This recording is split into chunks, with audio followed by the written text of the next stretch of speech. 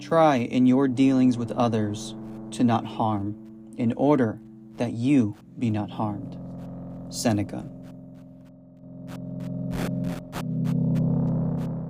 Hello, my fellow Stoics, and thank you for listening in to today's episode. So Stoicism is a philosophy I imagine you greatly love, as well as myself. And, for a period there were times where when somebody was asking for advice, or I noticed that, hey, you can receive some of my help in the form of advice. A lot of times, I would reflect on those moments and recognize that, bringing up Stoicism as a catch-all solution instead of genuine advice actually does more harm than good. And I would go as far as to say that even the Stoics recognize that, and in fact, they did. Seneca, in his letters to his friend Lucilius, a little bit of a tongue twister there, but he wrote that when you're giving advice to people, it is always good, it's always better to be a little bit more reserved with expressing knowledge that you know, and instead recognizing that Stoicism is a philosophy of life and must first and foremost be lived. So you have to be able to live that philosophy firstly. And then the best way to spread the word about Stoicism is not by talking about Stoicism and reciting what you're learning, but by acting according to its precepts. Which is to say, an example which is, hey, what's going on? I can tell something's bothering you. And your friend tells you their problem. And if your immediate response is something on the lines of, well, let me tell you about this guy, Seneca, who once said, or like Marcus Aurelius once said, yada, yada, yada. Hey, Stoicism, I think would be really great for you. These types of actions, while good intended, will fall on deaf ears. Mainly because you are first and foremost supposed to be a good friend in those moments. Being a good, virtuous friend. And through your life lived with the philosophy of Stoicism, you can offer a greater amount of assistance from your own perspective, from your own modern interpretation of what is going on with your friend. And acting with wisdom, and acting in moderation, with just in mind, and being courageous for that friend. Giving advice that is a little bit more appropriate than just exclaiming a quote from somebody.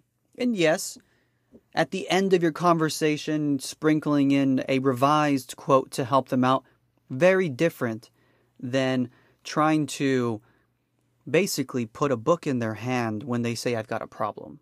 Well, here, I have this. I think this would help you out. No, how about be a friend first? How about show me that you're a Stoic. Show me that you have lived this philosophy and therefore can give me good, wise advice.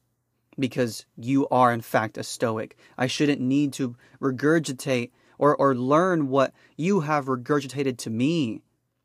I want a friend who firstly understands me as a person, who can then utilize the philosophy that he has learned to then translate it in a way that is applicable to me. That is true friendship. That is a virtuous friendship. So while it's fantastic that we want to brandish Stoicism as this great ideal for people to live by, give your heart to your friends and to strangers who are open and willing to listen to you, and discuss with them in a way where you don't have a parade behind you or some sense of pride in knowing that you know Stoicism and therefore you can give the best advice. It needs to come from the heart, because a Stoic does not care about reputation, because that is what you're doing. You are maintaining the reputation of Stoicism by trying to force that idea onto them, which isn't good. Stoics don't care about reputation, not to that degree. It is best that you consider the help itself.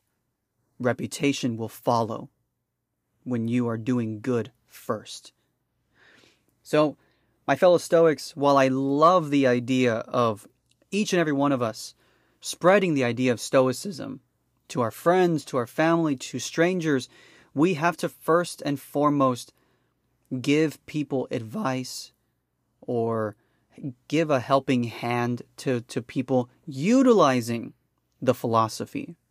And when people are open and ready to listening to who you are as a person, they will ask. They will kind of bring up certain things that would make you, the light bulb in your head go off, and the excitement of Stoicism comes in, then speak about it. Which is to say, hey, I've noticed you're such a kind person. Like, I can't believe you're so kind. I don't understand why you're so kind. And there lies the opportunity to express the philosophy of Stoicism. Letting them know, well, I try to be the best that I can. What's really helped me out is Stoicism.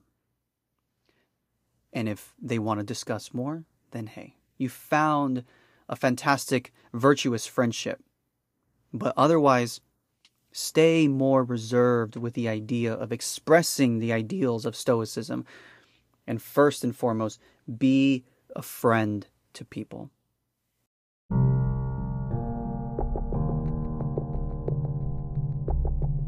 Thank you for listening in. If you enjoyed the podcast, please leave a 5-star review wherever you listen to podcasts. It really helps out the show.